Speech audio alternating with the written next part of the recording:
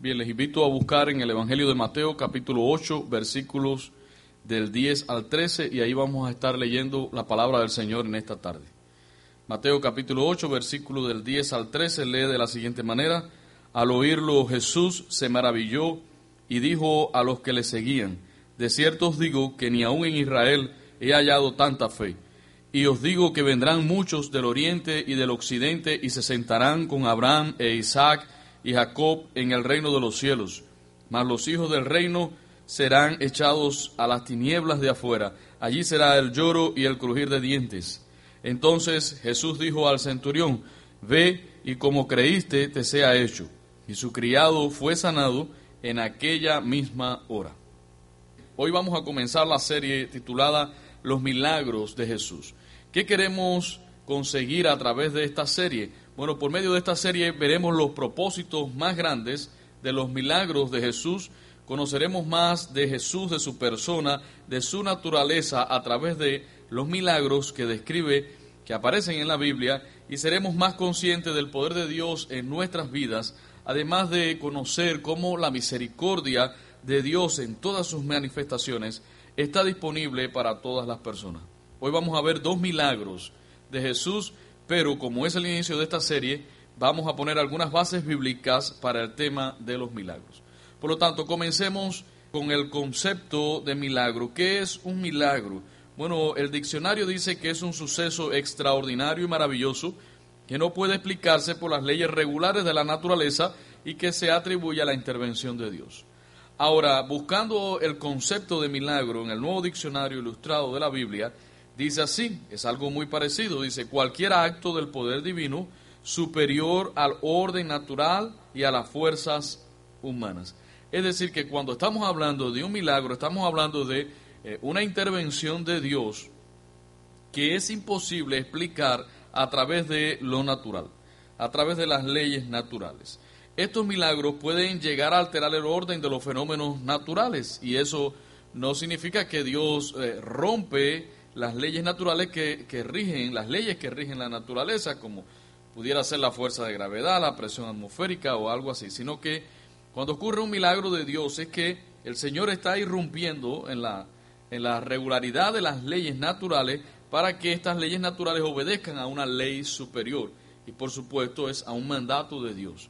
¿Cómo podemos ver esto? ¿Cómo podemos ilustrarlo? Bueno, en Mateo capítulo 8, 23, ahí muy cerca en el contexto donde estábamos leyendo, vemos el caso cuando Jesús calma el viento y las olas en el mar de Galilea, una gran tempestad en el mar de Galilea. Ahora, en el mar de Galilea eran muy comunes este tipo de tempestades por la ubicación geográfica de este lago o mar de Galilea. Estaba rodeado de cordilleras montañosas, un entorno montañoso alrededor de él. Al norte estaba el monte Hermón, que es una cima muy elevada, pero además de eso, el mar de Galilea estaba a 200 metros por debajo del nivel del mar. Por lo tanto, esta ubicación geográfica, especialmente estas cordilleras montañosas, hacían que cierto tipo de circulación de aire entre las montañas provocaran de vez en cuando algunas tormentas de forma inesperada. El clima allí era un clima caluroso, un clima tranquilo, pero inesperadamente se presentaba o había presencia de fuertes vientos, grandes olas, y comenzaban estas grandes tormentas. Ahora, si se dan cuenta, allí en medio de la tormenta, donde estaban los discípulos y donde estaba también Jesús, miren lo que dice ahí el versículo 26. En medio de la tormenta, dice: Él les dijo: ¿por qué teméis, hombres de poca fe? Entonces, levantándose, reprendió a los vientos y al mar, y se hizo grande bonanza. Y los hombres se maravillaron, diciendo: ¿qué hombre es este que aun los vientos y el mar le obedecen? Por lo tanto, estamos viendo aquí, estamos en presencia de un milagro donde Jesús da una orden, donde Jesús reprende al viento, reprende a la tempestad como tal, y este fenómeno natural tiene que obedecer al mandato de Dios. Es lo que estamos explicando. Es decir, Jesús no destruyó la geografía del lugar, sino que lo natural, la tormenta, lo que allí estaba sucediendo, tuvo que obedecer a una orden superior, en este caso a la orden de Jesús. Por lo tanto, vemos ahí un milagro de Jesús, a tal punto que ellos se preguntaban: bueno, ¿qué hombre es este que aún los vientos y el mar le obedecen? Por lo tanto, cuando hablamos de milagros, Estamos hablando de momentos especiales que tienen un propósito también especial. Vamos a ver algunos términos en la Biblia acerca de los milagros. Por ejemplo, cuando en la Biblia se mencionan obras portentosas, se refieren a milagros. En Hechos capítulo 6, versículo 8, dice la Biblia: y Esteban, lleno de gracia y de poder, hacía grandes prodigios y señales entre el pueblo. Estos prodigios y señales que se hacían entre el pueblo no era otra cosa que milagros. También la Biblia menciona maravillas, porque recuerden que el concepto de milagro está asociado a maravillas o asombro. Es cuando quedamos asombrados por cosas que suceden. Pero también la Biblia habla acerca de señales. Y estas señales lo que hacen es indicar o autentificar la obra, de quién es la obra, de dónde proviene la obra. Básicamente, los milagros de Jesús tienen su naturaleza en Él, en su poder. ¿Por qué? Porque Jesús era Dios. Pero es muy importante que entendamos que en los milagros de Jesús siempre hay un propósito. Porque Él no utilizó su poder para engrandecerse a sí mismo por orgullo o para satisfacer la curiosidad de las personas. Saben que hay gente que dice que están corriendo detrás de los milagros todo el tiempo y que si no ocurre un milagro no pueden creer, y que si no ocurre un milagro no tienen una fe verdadera o auténtica. Bueno, los milagros siempre van a tener un propósito. Es muy importante que usted lo entienda. Porque ahora usted está aquí en la iglesia y de pronto usted dice: no ocurrió un milagro, allí no estuvo la presencia de Dios. Por supuesto que está aquí. Y Dios está haciendo cosas maravillosas, pero no podemos ir detrás de Dios en busca de los milagros. Dios es poderoso, Él está haciendo su obra en estos tiempos, pero no son los milagros los que hacen que las personas se conviertan. Amén de que muchas personas han conocido a Dios a través de ciertos milagros. Por lo tanto, cada milagro de Jesús tenía un propósito. De hecho, cuando vinieron a arrestar a Jesús y uno de los discípulos le cortó la oreja a uno de los siervos del sumo sacerdote, Jesús le dijo a que creo que es el Evangelio de Lucas, Juan, que dice que fue Pedro quien hizo esto. En Mateo 26:53 dice Jesús: ¿acaso piensas que no puedo ahora orar a mi Padre y Él no me daría más de 12 legiones de ángeles? ¿Creen ustedes que si en el momento que vinieron a arrestar a Jesús, Jesús oraba, Dios no le iba a mandar esta cantidad de ángeles para que lo defendieran? Por supuesto que sí. ¿Pero era necesario ese milagro en ese momento? ¿Era necesario que Dios, el Padre, enviara 12 legiones de ángeles? Por supuesto que no. Jesús lo podía hacer, pero no era el propósito de Dios. Por lo tanto, repito, cada milagro tiene un propósito. ¿Puede entender ese principio? Jesús podía hacerlo, como decía hace un rato, pero no quería satisfacer la curiosidad de los que allí estaban, porque no era necesario ese milagro. Ahora, ¿cómo los círculos religiosos o las iglesias asumen este asunto de los milagros? Bueno, como le decía hace un rato, es un tema un poco controversial. Pero ¿qué dicen algunos? Cuando algunos círculos religiosos leen sobre los milagros de Jesús o los milagros de la Biblia, creen que son mitos que están registrados allí y que no ocurrieron realmente, sino que no se debe interpretar literalmente, sino que es algo metafórico que hay en la Biblia.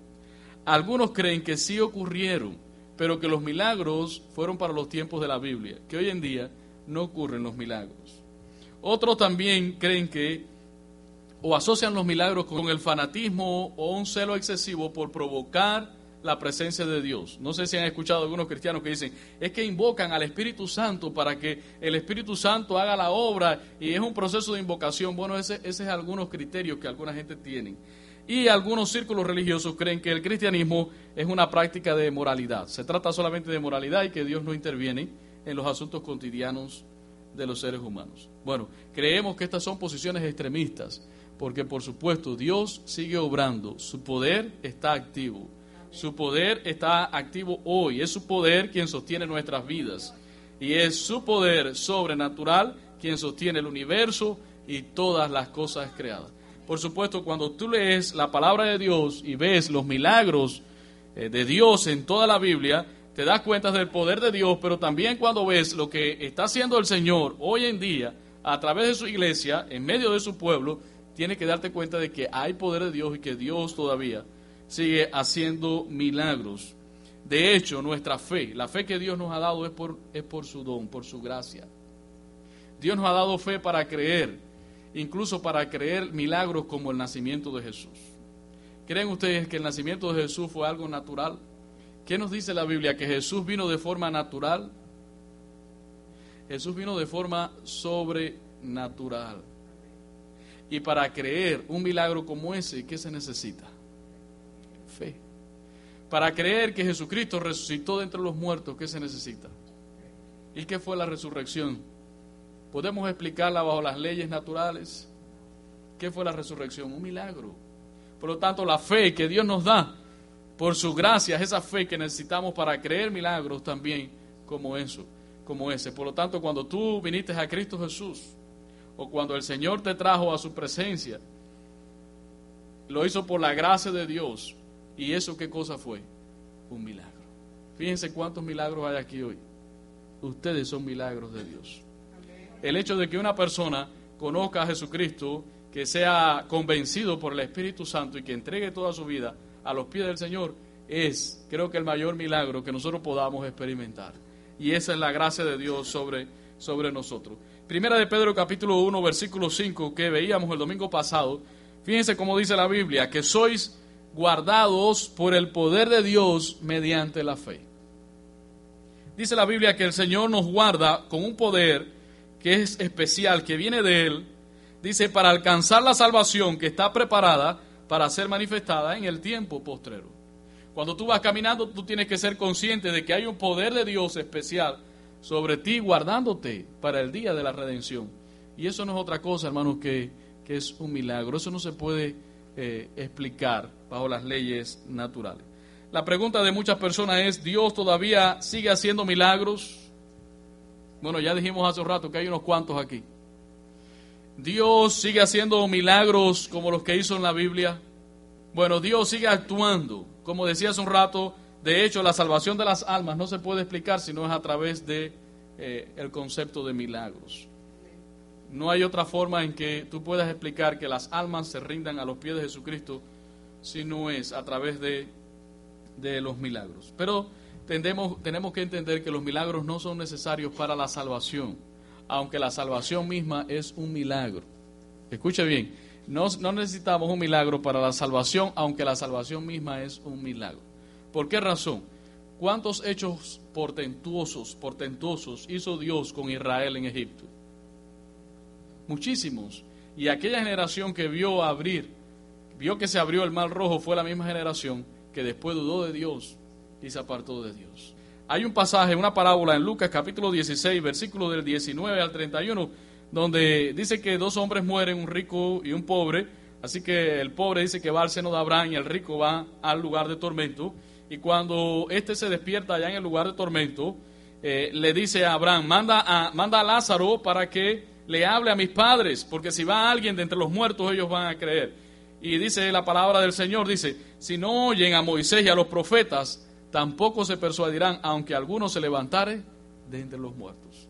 Dice, aunque ocurra un milagro y se levante un muerto allí y vaya a testificarle, ni aún así van a creer. ¿Cuántos milagros hizo Jesús en presencia de las personas? Muchísimos, y sin embargo muchos se mantuvieron en incredulidad. La gente, si Dios hiciera hoy milagros como abrir el mar rojo, hermano, o abrir el mar aquí ¿qué es la playa más cerca que nos queda? En Galveston. Aunque Dios abriera el mar allí, la gente quedaría asombrada, porque el milagro, ¿qué es lo que produce? Un asombro. Pero muchas de las personas que ven el milagro después se van a olvidar del milagro, y cada uno seguirá por su propio camino, porque no es una fe enraizada, no es una fe madura, es una fe superficial. Aunque yo estoy seguro que algunos están pensando por ahí, yo conozco a alguien que conoció al Señor bajo un milagro de sanidad. Sí, hay muchas personas que han recibido milagros de sanidad en su cuerpo y los ves perseverando. De hecho, aquí en nuestra iglesia tenemos el testimonio de varias personas que sobre ellos Dios hizo un milagro porque fueron desahuciados por la medicina. Los médicos le dijeron, ya vete, no podemos hacer nada más. Y hoy están aquí con vida testificando. Esto no tiene explicación humana. ¿Esto quién lo hace? Dios. Pero hemos conocido también muchas personas que han recibido milagros de sanidad, y como los leprosos que fueron sanados, ¿se acuerdan? Y que nadie regresó, solamente uno, y el que regresó ni tan siquiera era judío. Quiero que entiendan esa gran verdad. Ahora, el mayor milagro que Dios ha realizado a través de los tiempos es venir a este mundo en forma humana. ¿Se imagina eso? Dios en forma humana, morir en la cruz por nosotros y darnos salvación a través de la obra expiatoria en la cruz del Calvario. Ese es el mayor milagro. ¿Hoy Dios sigue haciendo milagros? Por supuesto que sí. Algunos pasan inadvertidos, la gente a veces ni tan siquiera quiere aceptar los milagros de Dios, pero el mayor milagro que podemos ver hoy en día es la salvación de un alma. Y eso es algo maravilloso. Amén de que Dios sigue sanando personas, Dios sigue haciendo cosas que el hombre, que a la vista del hombre o las capacidades del hombre son imposibles de hacer, Dios lo sigue haciendo. Por lo tanto, hay un propósito en los milagros. En la época de Jesús era necesario autentificar el mensaje, como dice la Biblia en Hechos 2:22, Jesús Nazareno, varón aprobado por Dios entre vosotros con las maravillas, prodigios y señales que hizo entre vosotros. Entonces estas señales, prodigios y maravillas autentificaban a Jesús y también a su mensaje, como también los apóstoles hicieron muchísimos milagros que respaldaban la palabra que ellos estaban predicando. Ahora la iglesia hoy en día tiene una gran bendición que no tenía la iglesia en aquel tiempo. Miren para acá, es esto. ¿Todos tienen Biblia? Hoy la iglesia tiene esto que no lo tenían los cristianos del Nuevo Testamento. Nosotros tenemos la revelación allí completa. Eso no significa que hoy Dios no haga milagros, como yo decía hace un rato, pero hoy no necesitamos que el mar se abra para creer. ¿O usted es de los que piensa que el mar de Galveston tiene que abrirse para que su fe sea más madura? ¿O usted piensa que ahora mismo tienen que traer un muerto aquí y orar por ello y que se levante el muerto para que usted pueda creer? Pues hay personas que son así, que dicen, si yo no veo, ¿qué pasa? No creo. Pero esa no es la fe real. La fe auténtica, real, la que Dios nos da por gracia, esa fe que se alimenta, ¿por qué? Por la palabra, por la misma palabra del Señor. Ahora hay un aspecto, para cerrar con estas bases bíblicas que estamos poniendo acerca de los milagros, y hay un aspecto que los cristianos tienen que ya definitivamente aceptar, y es que muchos cristianos no aceptan esta realidad, que Dios está haciendo milagros a través de la ciencia, en especial a través de la medicina.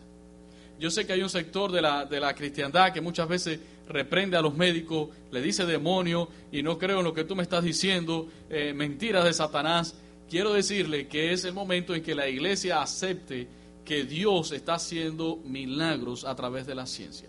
¿Por qué razón? Porque Dios está dando sabiduría a las personas. Dice Daniel, capítulo 2:21, dice, Él muda los tiempos y las edades, quita reyes y los pone también, dice, da sabiduría a los sabios y la ciencia ¿a quién? A los entendidos, dice la palabra. Dice, da sabiduría a los sabios y la ciencia a los entendidos.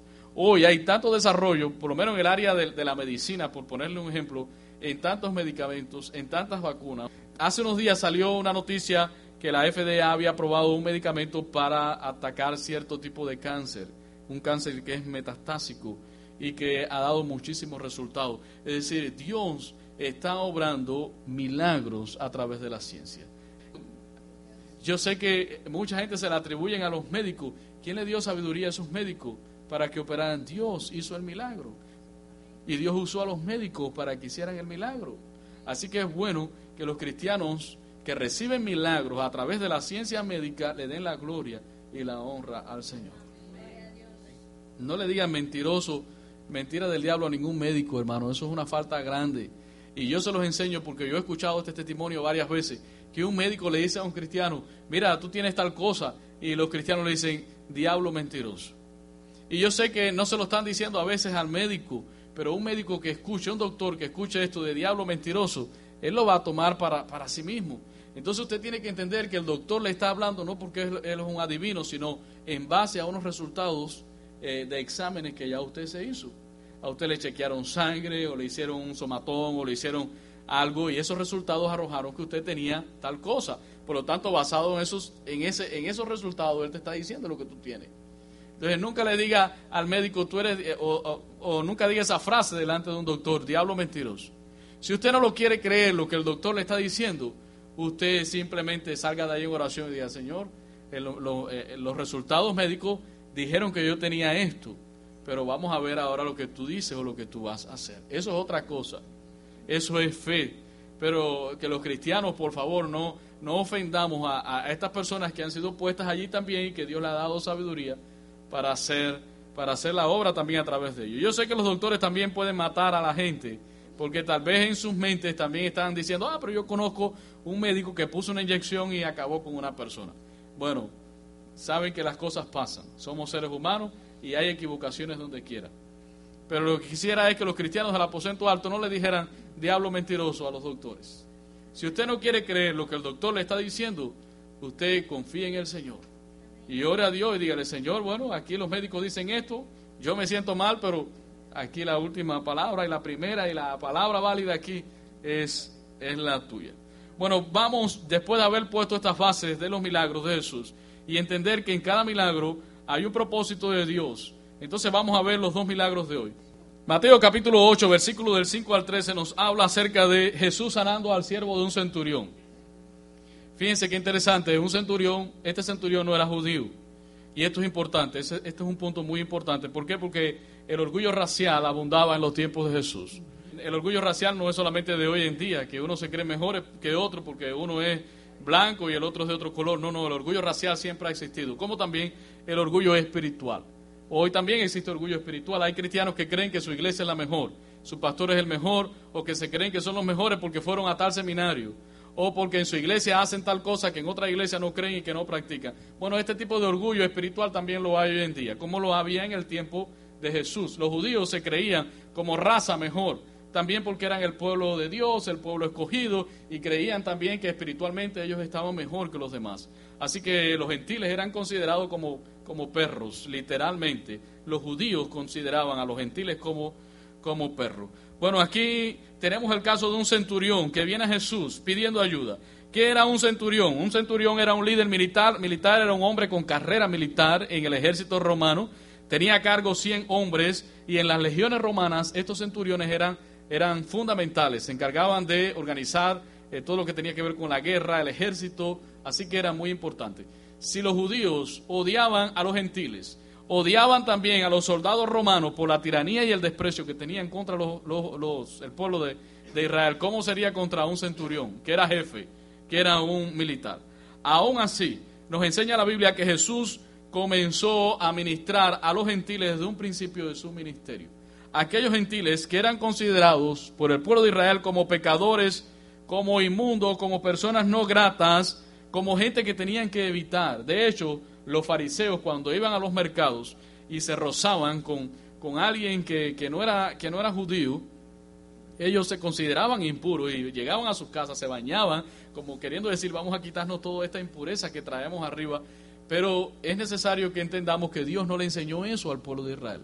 Estos fueron algunas creencias y cosas adquiridas por el tiempo, así como nosotros la iglesia a veces nos ponemos tan legalistas y ponemos leyes que ni tan siquiera vienen en la Biblia y nos endurecemos nuestros corazones y podríamos creernos mejores que los demás y aquellos inmundos que se están perdiendo. Así estaba el pueblo de Israel, pero Dios no enseñó esto a su pueblo. Aún así, Jesús comenzó a hacer sus milagros, especialmente el escenario donde Él comenzó fue en el área de Galilea.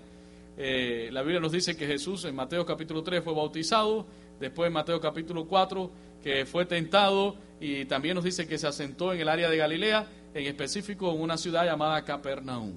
Ahora, Galilea era considerada Galilea de los gentiles y esta palabra Galilea de los gentiles no era un elogio, sino que era un pueblo que andaba en oscuridad y en tinieblas. Miren lo que dice Mateo capítulo 4, versículos 15 al 16. Tierra de Zabulón y tierra de Neftalí, camino del mar, al otro lado del Jordán, Galilea de los gentiles. El pueblo asentado en tinieblas vio gran luz, y a los asentados en la región de sombra de muerte, luz resplandeció. Así que ¿dónde fue Jesús a ministrar o a comenzar su ministerio? Porque Jesús, su ministerio fue en diferentes partes, pero ¿dónde comenzó? ¿En Galilea de qué? Galilea de los gentiles. ¿Quiénes eran los gentiles? El pueblo despreciado por los judíos, los que ellos consideraban como perros y no dignos. Allí comenzó Jesús a ministrar. Allí llamó Jesús a sus discípulos cuando estaba en el mar de Galilea. Y allí comenzó a predicar el evangelio diciéndole arrepentíos que ha llegado el reino de los cielos. La fama de Jesús, dice la Biblia, que se difundió por toda Siria, Galilea, Decápolis, que eran 10 ciudades gentiles, también de Jerusalén. Así que Jesús estaba ministrando tanto a judíos como también gentiles. Y esto habla también a nuestras vidas, de cómo nosotros miramos a las personas que no conocen al Señor, si las estamos mirando con el amor que Dios nos manda que las miremos, que les ministremos, porque Dios no hace excepción de personas. Jesús vino y rompió todas esas barreras. Sanó al siervo del centurión y también a la hija de una mujer que era cananea, que estaba poseída por un demonio. Dios es maravilloso. Ahora, ¿cuál era la necesidad que tenía este centurión? Vamos al capítulo 8, versículo 5. Dice la Biblia: entrando Jesús en Capernaum, vino a él un centurión. Ya sabemos quién era el centurión. Rogándole y diciendo: Señor, mi criado está postrado en casa, paralítico y gravemente atormentado. ¿Cuál era la necesidad? Bueno, la sanidad de él o de un siervo. Fíjense, un líder militar, un hombre con carrera militar, un centurión, un jefe que tenía a su cargo soldados, vino donde estaba Jesús, reconoció que Jesús tenía poder para sanar a un siervo. Es importante que entendamos que la parálisis, este hombre estaba paralítico, así que podríamos asociarlo con una parálisis cerebral. Es lo que produce una parálisis de este tipo. La parálisis cerebral no tenía cura en su tiempo, pero tampoco hoy en día tiene cura. Hay muchos tratamientos de apoyo, medicamentos y también cirugía que pueden ayudar a mejorar la calidad de vida de las personas que tienen parálisis. Es decir, a ayudarle con sus capacidades motoras un poco y a hablarle un poco, pero esto no tiene cura, humanamente no tiene cura. Por lo tanto, estamos hablando de que se necesitaba de ¿qué? Para sanar a este hombre. Se necesitaba de un milagro. Hoy en día, para que ocurra una sanidad de este tipo, también se necesita un milagro. Así que el centurión fue allá y le pidió a Jesús que sanara a su siervo. El libro de Lucas se refiere a este centurión como un hombre humilde, preocupado por los judíos. En Lucas 7, del 4 al 5 dice: y ellos vinieron a Jesús y le rogaron con solicitud, diciéndole: es digno de que le concedas esto, porque ama a nuestra nación y nos edificó una sinagoga. Fíjense, aquel centurión amaba al pueblo de Israel, aun cuando había tantas diferencias entre Israel y los romanos. Y entonces vinieron algunos y le dijeron: oye, atiéndelo, porque mira, este nos quiere, nos construyó una sinagoga. Y Mateo se refiere a este hombre como un hombre de fe, un hombre que era gentil, que era romano, y sabemos que los romanos también tenían su orgullo porque era la raza conquistadora, ellos se creían también los mejores. Sin embargo, este centurión vino humillado, muy humilde delante del Señor pidiendo una sanidad, es decir, que estaba poniendo su esperanza en Jesucristo. Capítulo 8, versículo 6 dice: diciéndole: Señor, mi criado está postrado en casa, paralítico, gravemente atormentado. Y Jesús le dijo: yo voy a ir a tu casa y lo voy a sanar. Fíjense qué interesante, Jesús en la casa de un centurión, Jesús en la casa de un gentil. ¿Qué dirían la gente del pueblo de Israel? ¿Cómo es posible que Jesús vaya allí? Este es un hombre pecador, es un militar, ellos nos oprimen. Y Jesús le dijo: yo voy a ir a tu casa. ¿Y qué le respondió a aquel centurión? Le dijo: mira, no vayas a mi casa. ¿Por qué? Porque yo no soy digno de que tú entres a mi casa. Fíjense qué humildad la de este hombre y cómo reconocía. Ni los mismos judíos reconocían tanto a Jesús como este centurión. Le dice en el versículo número 8: respondió el centurión y dijo: Señor, no soy digno de que entres bajo mi techo. Solamente di la palabra, ¿y qué va a pasar? Y mi criado sanará. Le dijo: Señor, yo no soy digno de que tú entres allí, pero yo reconozco tu autoridad. ¿Puedes decir conmigo autoridad? Aquel centurión estaba bajo autoridad. Miren lo que dice allí: porque también yo soy hombre bajo autoridad y tengo bajo mis órdenes soldados, y digo a este: ve y va, y al otro: ven y viene, y a mi siervo: haz esto, y lo hace. El centurión le dijo: yo estoy bajo autoridad, si el César manda a hacer algo, yo tengo que hacerlo, pero yo también tengo gente bajo mi autoridad. Yo le digo a mis siervos o a mis soldados: vete a tal lugar, y ellos van.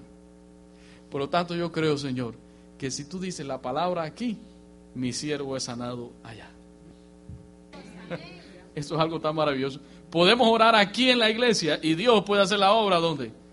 Allá, porque Él tiene toda autoridad. ¿Cómo es posible? Fíjense que al final Jesús se maravilló de la fe de aquel hombre. ¿Cómo es posible que un centurión romano, lejos de la promesa y todas estas cosas, tenga tanta fe en el Señor? Sea tan humilde como para decirle, rebajarse, porque recuerden que era un centurión, podía tener el ego bien elevado. Dijo: no, yo no soy digno, Señor. Yo te reconozco a ti, yo ni tan siquiera soy digno de que entres a mi casa. Pero yo sí sé algo, que si tú das la palabra aquí, mi siervo es sanado allá. El centurión nos enseña cómo acercarnos a Dios. ¿Cómo te acercas a Dios? El centurión se acercó en humildad y se acercó con fe. Y es muy importante también para que ocurran los milagros.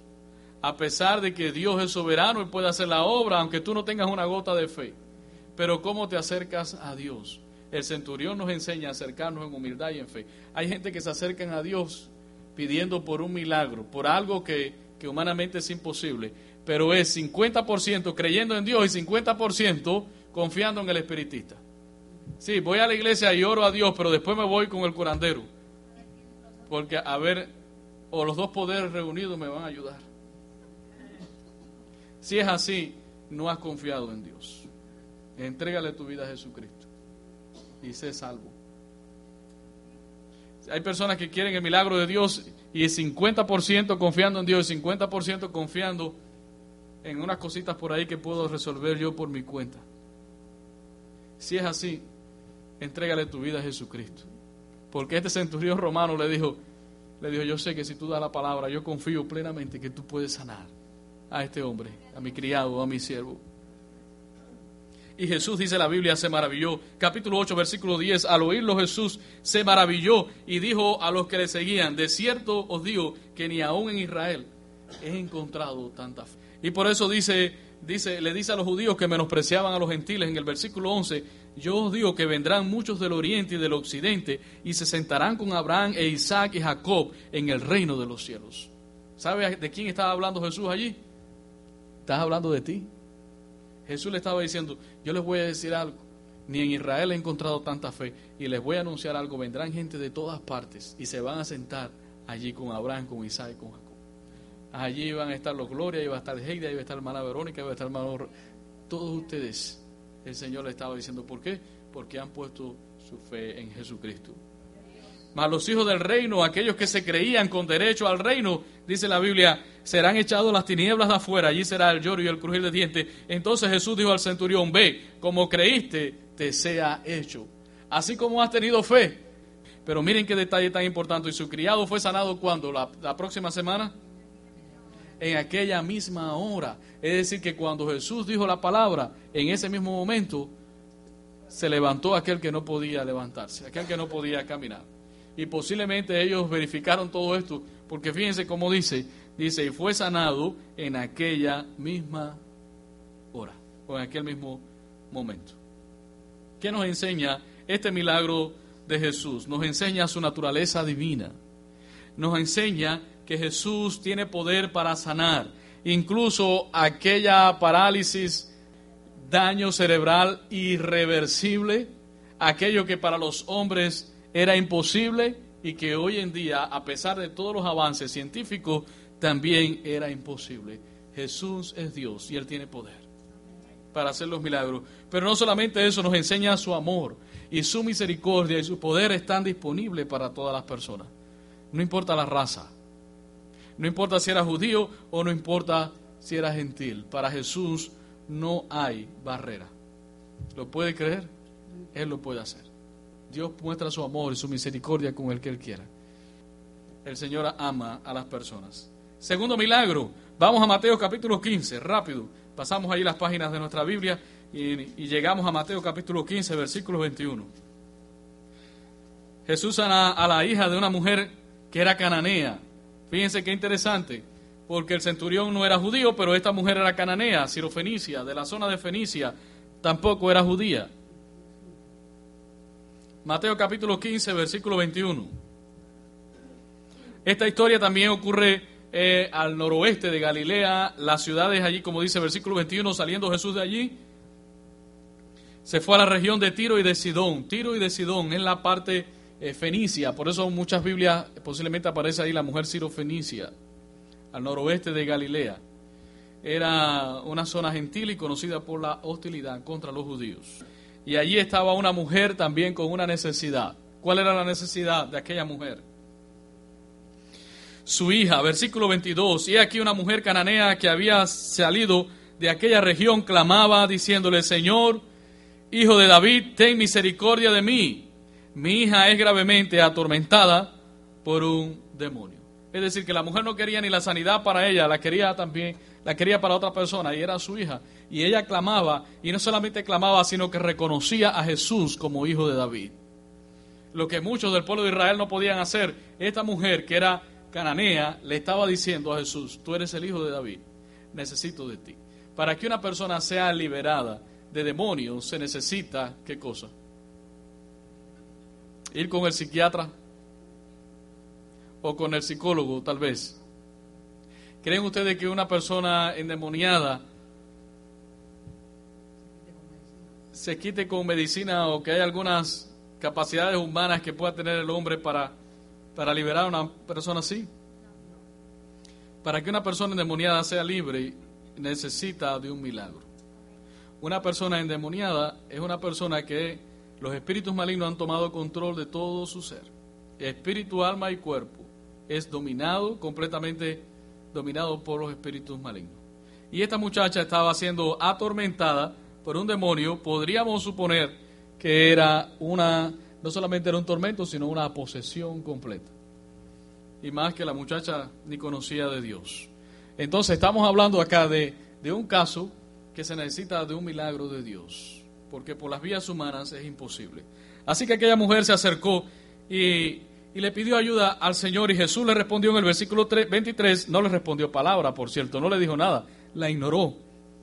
Pero ella siguió detrás de él gritándole, y los discípulos querían que él la despidiera, porque esta mujer ya estaba siendo un poco molesta. Y Jesús le dijo en el versículo 24, no soy enviado sino a las ovejas perdidas de la casa de Israel. En otras palabras, le estaba queriendo decir, yo puedo hacerlo, pero para ti no es esto, porque esto es para quién, para el pueblo de Israel. Fíjense hasta qué punto quería Jesús llevar a esta mujer. Ya había sanado a alguien que no era del pueblo de Israel, pero ahora estaba tratando con la fe de esta mujer. Entonces ella vino y se postró ante él diciendo, Señor, socórreme. Es decir, ella no vino diciendo, porque yo soy, a mí tienes que sanarme, porque yo sí. ¿Cómo vino esta mujer? Humillada delante del Señor. También ella nos enseña cómo venir ante el Señor humillados y en fe. Esta mujer creía que Jesús lo podía hacer. No era Jesús más otras cosas. No era Jesús más las cartas que me tiraron. No era Jesús más el vaso de agua debajo de la cama. No era Jesús más la Virgen allí. Ella creía que Jesús lo podía hacer 100%. Y usted dirá, ¿por qué él hablará de eso si somos cristianos? Hay cristianos que tienen en su casa guardado todavía muchas de estas cosas, porque no han puesto su fe completamente en Jesucristo. Hay cristianos que están atados todavía a un mundo de oscuridad, y le voy a decir cristiano porque no voy a juzgar si es cristiano o no, pero hay muchas personas que están atadas a muchas cosas y que su confianza la tienen mitad en Dios, mitad en otras cosas. Y esta es una mujer cananea y que estaba confiando 100% en que Dios podía hacer la obra. Y Jesús no le respondió y ella siguió clamando. Y Jesús le dijo, yo soy para las ovejas de Israel. Y ella seguía clamando. Dice la Biblia, versículo 25, entonces ella vino y se postró delante de él diciendo, Señor, socórreme. Respondiendo él le dijo, no está bien tomar el pan de los hijos y echárselo a los perrillos. ¿Por qué? Porque los judíos consideraban a los gentiles como perros. Y esta mujer utilizó las mismas palabras de Jesús y le dijo, sí Señor, pero aún los perrillos comen de las migajas que caen de la mesa de sus amos. Así que cuando Jesús escuchó esto, hermano, dice la Biblia allí en el versículo número 29, entonces respondiendo Jesús dijo, oh mujer, grande es tu fe, hágase contigo como quieras. Y su hija fue sanada el mes siguiente. ¿Su hija fue sanada cuándo? Es posible que hayan podido comprobar y todo el milagro a la hora que se produjo el milagro y todo, porque dijo, su hija fue sanada desde aquel momento. Es decir, que Jesús le dijo que se haga contigo como tú quieres, y cuando Jesús dijo que se haga, Él dio la orden. ¿Y qué pasó con los espíritus malignos que estaban atormentando a esa muchacha? Se fueron. Y esa mujer, esa niña o esa adolescente, no sé, fue sanada. Los milagros de Jesús nos recuerdan quién es Jesús. Nos hablan de su poder y su autoridad para dar órdenes y ejecutar su palabra. Yo sé que tú lo sabías, pero ¿te acuerdas de eso? te acuerdas de que si Dios da una orden ahora mismo, no hay nada en lo natural que pueda detenerlo. No hay nada, no hay poder humano, no hay leyes naturales que puedan oponerse a ello. Todo tiene que obedecer a las órdenes cuando Él así lo quiere. Los milagros de Jesús nos enseñan la manera humilde y en fe que tenemos que presentarnos delante de Él. Diga conmigo, creyendo. Creyendo que realmente le hay, que Él está allí y que Él es galardonador de los que le buscan. Los milagros de Jesús nos recuerdan que lo que es imposible para los hombres es posible para Dios. Que lo que humanamente es imposible sanar, como una parálisis cerebral o liberar a una muchacha endemoniada, a una persona endemoniada, cosas que son imposibles para la mente de los hombres, es fácil para Dios. Él lo puede hacer. Porque no hay cosas imposibles para Él. Los milagros de Jesús nos hacen ver su amor y su misericordia, tanto para los judíos como para los gentiles. Los milagros de Jesús nos recuerdan que en todo hay un propósito y que en todo Dios será glorificado. ¿Qué puedo decirle esta tarde a la iglesia? Tú estás aquí hoy y posiblemente tú necesitas algo de Dios, tienes una necesidad. Y no es un milagro, no hace falta de un milagro. Es una necesidad que usted tiene y que Dios puede contestar ahora mismo. Pero tal vez tú has llegado hasta este lugar con una necesidad que los hombres nada pueden hacer. Ni el pastor puede hacer nada por ti, ni los médicos pueden hacer nada por ti. La ciencia, nadie puede hacer nada por ti. Solamente un milagro de Dios. Entonces lo que el Señor te quiere decir hoy es, Dios es real. Amén. Debes acercarte a Él humildemente y creyendo. Así como este centurión y así como esta mujer cananea, acercarte a Él en fe creyendo que Dios lo puede hacer. Y cualquiera que sea el resultado, si Dios dice sí o si Dios dice no, cualquiera que sea la voluntad de Dios, porque estamos sujetos a lo que Dios quiere. Recuerden que Él es soberano y Él no está para hacer milagros, para satisfacer los caprichos de las personas. Recuerden que en todas estas cosas hay un propósito. Pero si Él dice sí o Él dice no, cualquiera que sea la respuesta, la gloria siempre será para Él. Pero cuando usted se acerca a Dios, crea que le hay y que Él es galardonador de los que le buscan. De hecho, el poder de Dios está aquí cuidándonos. El poder de Dios está manteniendo todo el universo, todas las cosas subsisten por Él. Eso es el milagro, el poder de Dios. Nuestras vidas son mantenidas en Cristo Jesús porque Dios guarda nuestras vidas. Así que acércate a Jesús en fe, creyendo que Él está allí y que Él está por su pueblo. Que Dios te bendiga. Vamos a orar en esta tarde y les invito a ponerse de pie para orar. ¿Hay alguien en este lugar que necesite un milagro de Dios? ¿Tú necesitas un milagro del Señor? Simplemente ven a Él en fe creyendo y Él lo puede hacer.